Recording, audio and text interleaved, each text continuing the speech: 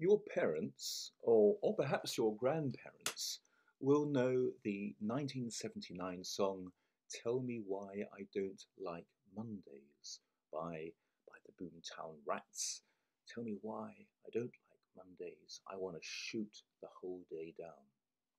Now, of course, by contrast, Friday, today, the final day of the working week, is for many a day to look forward to. Yay, it's Friday. And again, and I know I sound old, but there was once a BBC children's television program, called Crackerjack. And it always started, you could hear the nation's children all shouting in unison. And it shouted, "It's Friday, it's 5 p.m., it's Crackerjack." And for us children in the 1970s, early 1980s, it was the true beginning of the weekend. But where does the idea of Friday come from? Um, well, it really depends on the path, the etymological path you follow.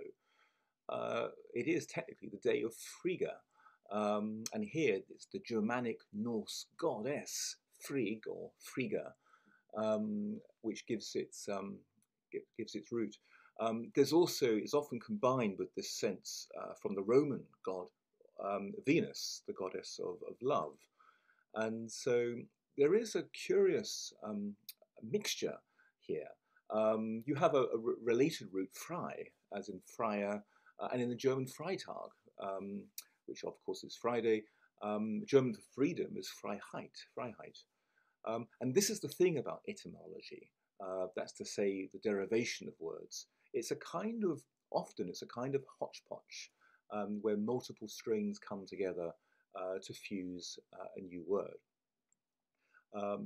There are languages, cultures which really directly associate Friday with Venus, the goddess of love. It's why the French vendredi, the beginning VEN, it's a clear nod to Venus. In Spanish, it's a viernes, and so on. And of course, in Latin, the word is Veneris. It's a day for love, Friday. In Russian, the word is Pyatnitsa, and this just comes from the Russian word pyat, which means 5. And so for Russians, Pyatnitsa just means the 5th day, which is practical, if nothing else. There is also a misty sense of Friday being an unlucky day, and particularly in times of old, for sailors, it was thought unlucky to start a voyage on Friday, and this is where the idea of Friday the 13th has come about as being particularly unlucky or doubly unlucky. What else can we say about Friday? Oh, well, you may have noticed that if we were in school and taking lunch, generally speaking, lunch on Fridays is generally when fish is served. And there is a long-standing tradition of Catholics avoiding meat on a Friday. I'm not exactly sure. I think it's probably to do with Good Friday, the day on which Christ was crucified. But anyway, fish on Friday is now something of a tradition, and it's one that our chef Junior tends to adhere to.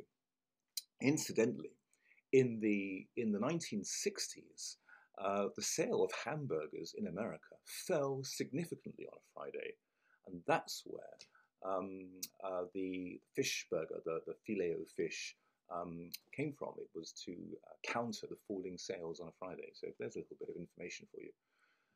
And finally, there is, I think it's the most beautiful expression in French. You see, occasionally a bank holiday falls on a Thursday in France. And the French, ever practical, they think, well, I have the day off on Thursday and I've got 2 days off on Saturday and Sunday. The problem is Friday. Really, I want to take all 4 days off to escape to the beautiful French countryside. And so the expression is to faire le pont, to make the bridge. And they might say to a friend, oh, tu fais le pont? Are you making the bridge between Thursday and Saturday, and effectively taking off Friday as well, either formally or informally by developing some cough or cold, which makes them too sick to go to work. So, um, whatever you're doing today, I wish you all a wonderful, free, love-filled Friday. And I know you're all at home. Perhaps you can even find a tin of sardines somewhere at the back of the kitchen cabinet. Have a good weekend, and I'll see you all on Monday.